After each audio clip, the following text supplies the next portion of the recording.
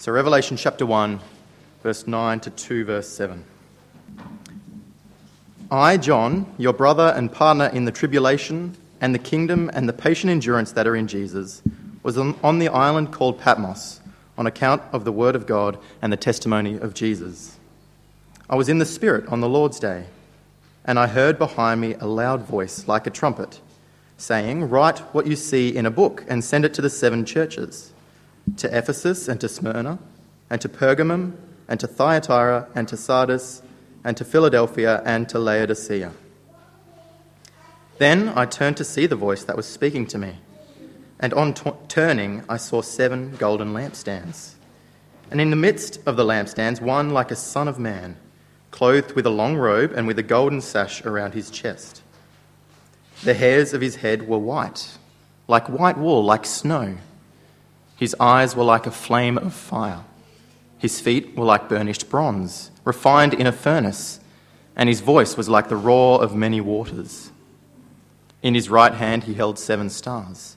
From his mouth came a sharp 2-edged sword, and his face was like the sun shining in full strength. When I saw him, I fell at his feet as though dead. But he laid his right hand on me, saying, "Fear not, I am the first and the last, and the living one. I died, and behold, I am alive forevermore, and I have the keys of death and Hades. Write therefore these things that you have seen, those that are, and those that are to take place after this. As for the mystery of the 7 stars that you saw in my right hand, and the 7 golden lampstands, the 7 stars are the angels of the 7 churches, and the 7 lampstands are the 7 churches. To the angel of the church in Ephesus write, the words of him who holds the 7 stars in his right hand, who walks among the 7 golden lampstands. I know your works, your toil and your patient endurance, and how you cannot bear with those who are evil, but have tested those who call themselves apostles and are not, and found them to be false. I know you are enduring patiently and bearing up for my name's sake, and you have not grown weary. But I have this against you, that you have abandoned the love you had at first. Remember, therefore, from where you have fallen, repent, and do the works you did at first. If not, I will come to you and remove your lampstand from its place, unless you repent. Yet this you have, you hate the works of the Nicolaitans, which I also hate. He who has an ear, let him hear what the Spirit says to the churches. To the one who conquers, I will grant to eat of the tree of life, which is in the paradise of God.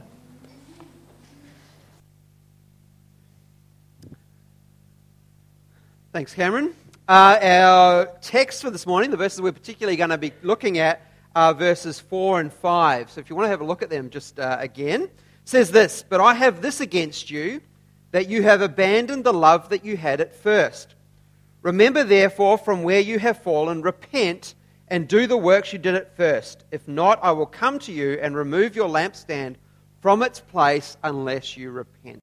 As you are aware, last Sunday we finished off a series looking at Reformation. Today's a bit of a one-off. This is where we're going for the rest of the year. Next Sunday is like our every 4-month classis pulpit swap, so when all the ministers swap around. So I'll be up in Melbourne. We're not having somebody else random come here. We've actually got Caleb Crosby bringing us God's Word next Sunday. That's part of his RTC preaching course. He needs to preach in the church, and so we're delighted to have him here next Sunday.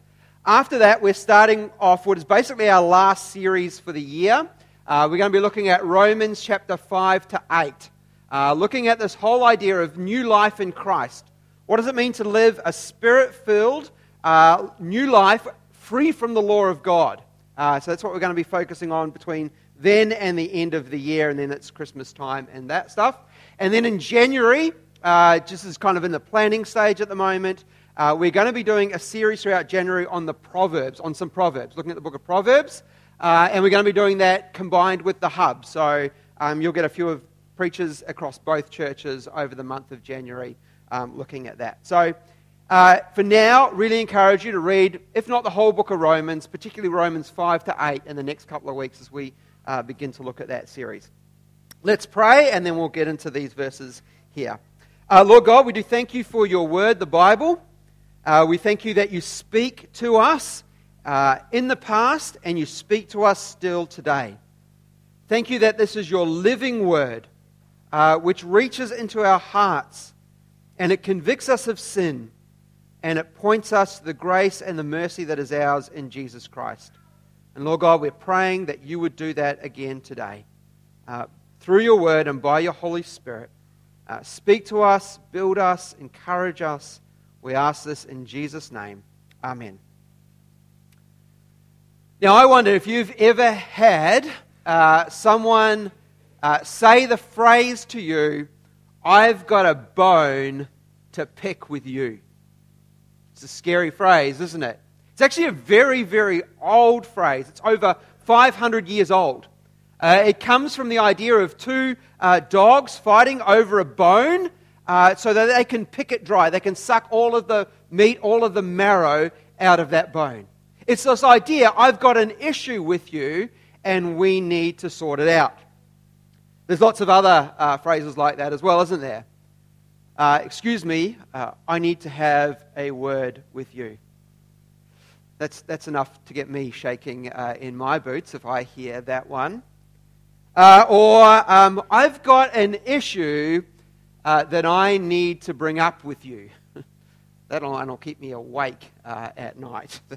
There are a couple of things that we need to talk about. As a pastor, I dread hearing that phrase. That's not one that I'm going to enjoy. Now, our reaction to phrases like this depends on who issues them, doesn't it? So the way that we respond to someone saying that to us depends on who it is who says it to us. And so if my wife Tracy, she says to me, we need to have a word about something. Whew, let's just leave it at that.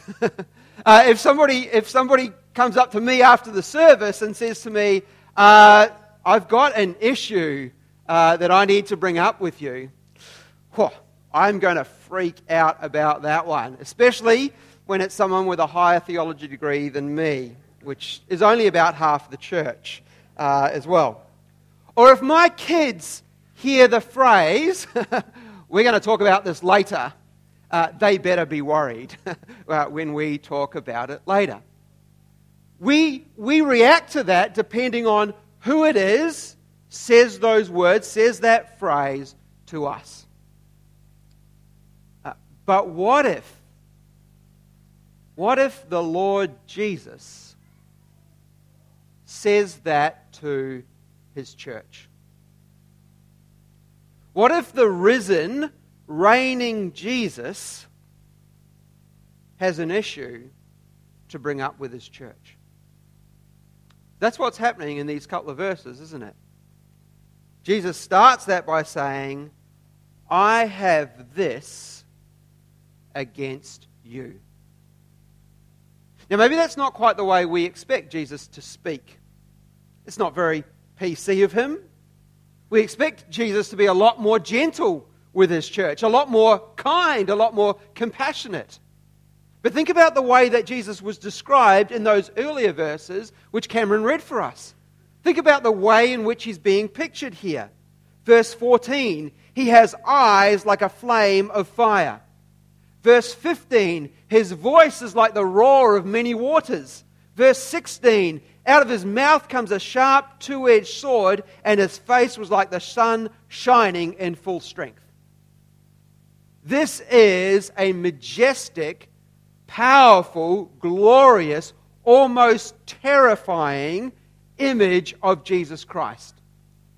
The one who has conquered sin and death and Satan, and now reigns over heaven and earth, and who reigns over the church. And that Jesus says, this I have against you. And if that Jesus says those words, then his church better listen.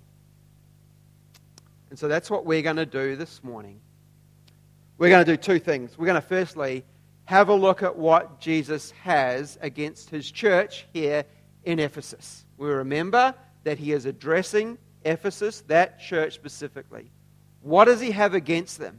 And as we're doing that, we're going to ask the question, could he, might he, should he have that against the church at South Barwon as well? And then secondly, we're going to have a look at the remedy or the answer that he gives the church. Because the gospel is not just bad news and what you're doing wrong. The gospel is good news and hope and life in Jesus' name. So let's start then with what Jesus has against his church. What is so important that Jesus actually has to take issue with his church and can't just let it slide on by? Well, it's there in verse 4.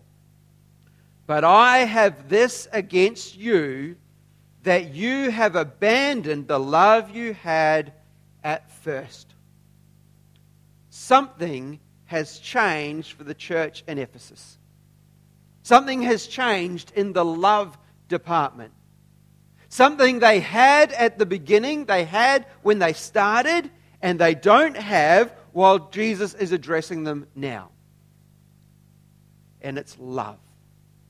Now, we're going to ask the question, what exactly does he mean by love? What is this love that they had at first? Is it love for God? Is it love for his word?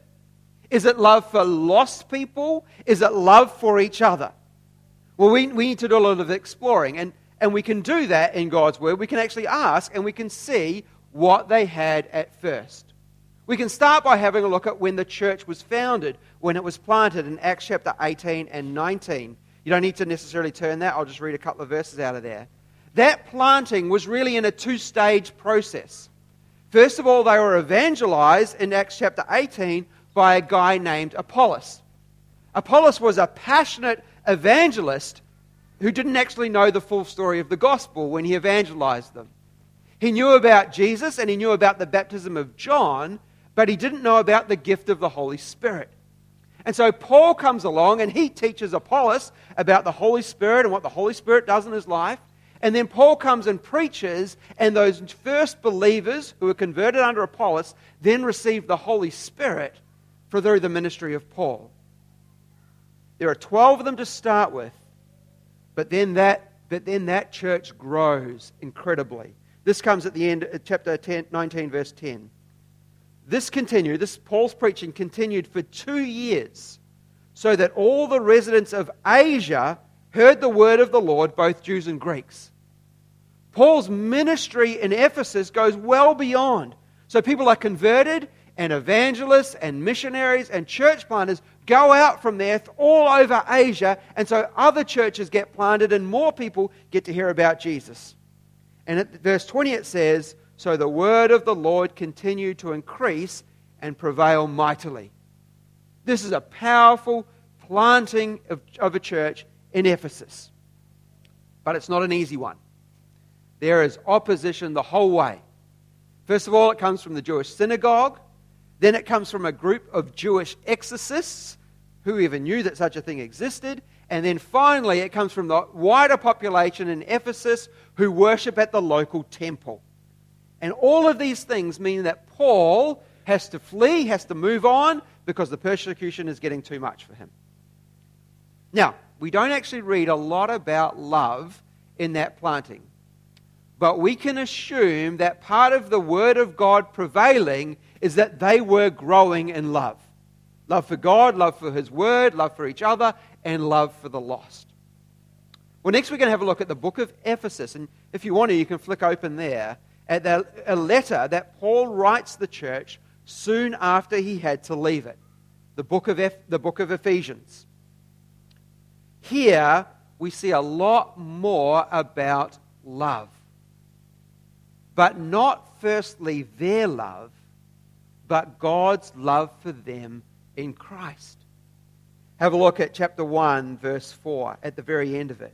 It says this, in love, he, that's God, predestined us for adoption as sons through Jesus Christ according to the purpose of his will. Chapter 2, verse 4, but God, being rich in mercy, we looked at this a couple of weeks ago, because of the great love with which He loved us. Chapter 3, verses 18 and 19, Paul's prayer for them, that they might comprehend what is the breadth and the length and the height and the depth, and to know the love of Christ that surpasses knowledge, that you may be filled with all the fullness of God. How did this church begin? This church began in the love of God for them in Christ. God predestined them in love from the creation of the earth. God poured out His love and His mercy on sinful rebels that were the Ephesian church. Paul's prayer for them is that they know that love in increasing measure. And what's happening in the Ephesian church then? Well, they are growing in love that flows from God's love for them. Have a look there for a moment at chapter 5, verse 1. And this kind of sums it up. Verses 1 and 2. Therefore, be imitators of God as beloved children, and walk in love as Christ loved us and gave Himself up for us. Verse 25, when it talks to husbands. Husbands, love your wives as Christ loved the church and gave Himself up for her. What is this love that they have abandoned? They have moved away from the foundation of God's love for them in Jesus. They have grown up knowing, swimming in, wallowing in God's love for them in Christ, which has flowed out into their love for each other. But now they have abandoned that first love. Have a look at verses 2 and 3, and it helps give us a bit of a picture of what this church is like. Look at what he commends them for. He says, I know your works, your toil, your patient endurance, and how you cannot bear with those who are evil. He says, I see that you test those who call themselves apostles, but are not. I know that you are enduring patiently and bearing up for my name's sake, and you have not grown weary. What do we have in Ephesus? We have a dutiful church. We have a church that is doing all of the right things. But it has lost the foundation of love. It has lost its source of new life and love. It is no longer founded in God's love for them in Jesus. It's a little bit like a loveless marriage. It's dutiful. It's obedient. It's hanging in there for the kids. But it's lost the love that founded it all together. Except with one big difference. One partner still loves, and loves incredibly. Chapter 1, verse 4 of the very book of Revelation. To Him who loves us and has freed us from our sins by His blood. There are probably times when all of us go through this. We might go through it in our marriages, and that's sad. But we go through this as followers of Jesus. We keep plugging away.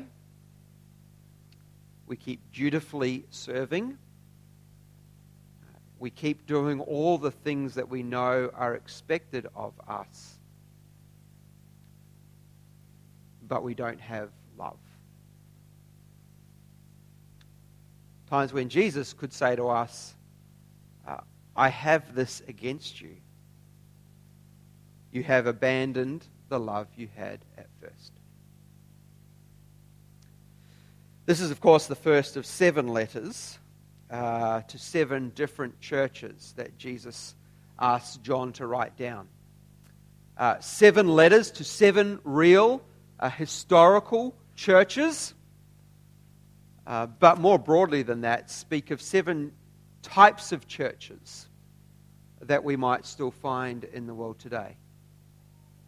A little while ago, a couple of months ago, I was reading through these letters with another person, and I asked the question, out of all of these 7 churches, which one do you think South Barwon is most like? For me, it's probably this church. Dutiful, obedient, slugging away, concerned about truth and error, concerned that we've got it right theologically, we understand God's word. But could Jesus say to South Barwon, I have this against you. You have abandoned the love you had at first. Now, is it such a big deal? I mean, a loveless marriage is better than a divorce, right? Surely that's better for the kids. Does it really matter if we move from that foundation? Well, we've got to say yes, don't we? The end of verse 5, look at what Jesus says. If you don't change, I will come and I will remove your lampstand. If things don't change, you will cease to be a church. Now, why is that? Because if we move from the foundation of God's love for us in Jesus, very easily and very quickly, the church becomes a place of works righteousness. That we work so that God might love us, rather than we serve because of God's great love for us. History is littered with churches whose lampstands have been removed. For a whole lot of reasons. But one of them is because they have abandoned the love they had at first. Doesn't mean that Jesus has failed. He will put another lampstand in its place. He will raise up more and more churches, as he has been doing for 2,000 years. But it is a warning to take what Jesus says seriously. Are we willing to listen to what Jesus says to the church? Are we hearing his warning that if we abandon that love, that lampstand will no longer be around? It may take 5 years. It might take 50 years. It might take 100 years. But if things don't change, Jesus will change it. Well, that's what he has against the church. But next we want to have a look at what does he offer then as a remedy? How does he call the church in Ephesus and other churches who look like the Ephesian church to respond? The gospel doesn't just tell us what we've done wrong. It does do that. We looked at 2 Timothy 3:16. It rebukes us, it corrects us, it reproofs us, it shows us where there is error, but it also encourages us. It also is a word that gives life. So what is Jesus doing here? Well, 3 things I want to suggest he calls the church to do. And all of them begin with R, so that we can remember them a lot more easily. And the first one is there in verse 5, and it says, remember. Remember. Remember there from where you have fallen. Remember what it was like beforehand. Remember where you were before. Remember how good it was. Now, we have to be careful with this one because there is a way of reading this which actually doesn't sound right and actually works against us. One way we could read this is say, remember how loving you were before. Remember all of the acts of love which you did before. What happens when we do that? Well, that produces guilt, doesn't it? Oh, that's how good we were before. This is how awful we are now. I feel guilt. I've got to work harder. What does that produce? That produces more faithful obedience without love. So that is not what Jesus is calling the church to do. What is he calling us to remember? He's calling us to remember what it was like to be passionate about the love of God in Christ. Remember your foundation. Remember how you were formed. Remember the tremendous love of God in Christ shown to us in His death, burial, and resurrection. Remember what it was like to have your hearts excited and passionate about just how much God loved you. Remember what it was like when you would do anything because you were being motivated by God's love for you in Jesus. Sometimes when our marriages are in a tough place, we remember, don't we? We remember what it was like beforehand. We remember what it was when we first got together, or when we were first engaged, or when we were first married. And we remember how we would do anything for each other because of that love that we felt. What is Jesus saying to His church? Remember those days when you feasted on and swum in and you swallowed up my love for you on the cross. This is the foundation on which a church stands. This is the only motive that enables a church to keep moving forward and growing in faith and in love and obedience. Not guilt. Guilt is an easy motivator, but it's an awful one. It does not last. Not self-interest. Not you will feel better for it. Again, it's an easy motivator, but it doesn't last. Not so that you will be more attractive like the church down the road. That's an easy motivator as well, but it doesn't take the distance.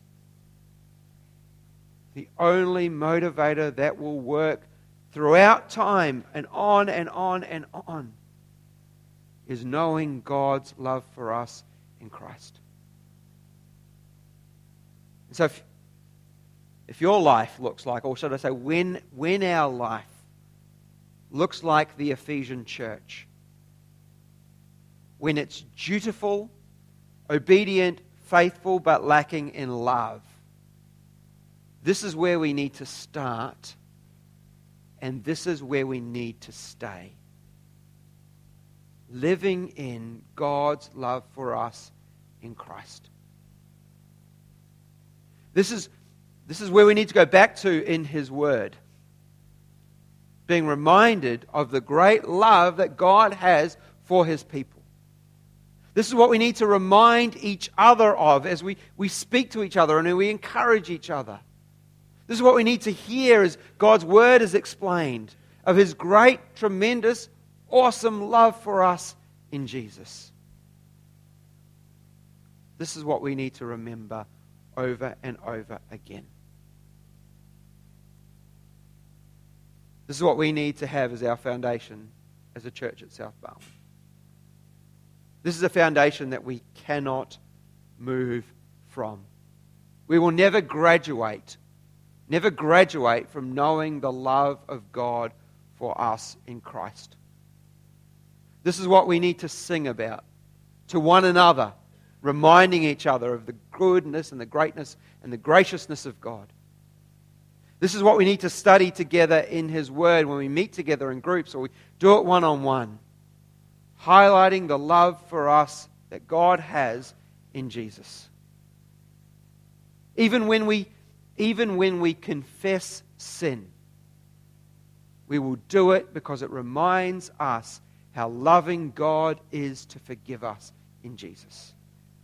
Even when we call each other to obedience, we will do it out of the foundation of God's love for us in Jesus. 1, remember. 2, he says, repent. Remember therefore from where you have fallen, repent, he says. Now, we hear this word a lot in Christian churchy circles. What does it mean? Jesus preached it during his earthly time. He said, repent, for the kingdom of God is near. Peter preached it on the day of Pentecost when people heard the good news of Jesus. They said, what should we do to be saved? He said, repent, believe, and be baptized. So what does it mean? Often when we think of it, we think of it in terms of initial faith, coming to faith in Jesus. We repent of our sin. So we repent of a life that is lived away from God, a life that's lived in rebellion, a life that's walking away from God, and we believe, so we turn around and we believe in Jesus. We trust in Him for our salvation, for our forgiveness, for our new life. And it's true. Repentance happens at the start of our faith. But repentance is part of our ongoing walk of following Jesus. Repentance is the daily activity of a believer and of a church in letting go of sin, letting go of rebellion, and clinging to Jesus. Part of that is confession.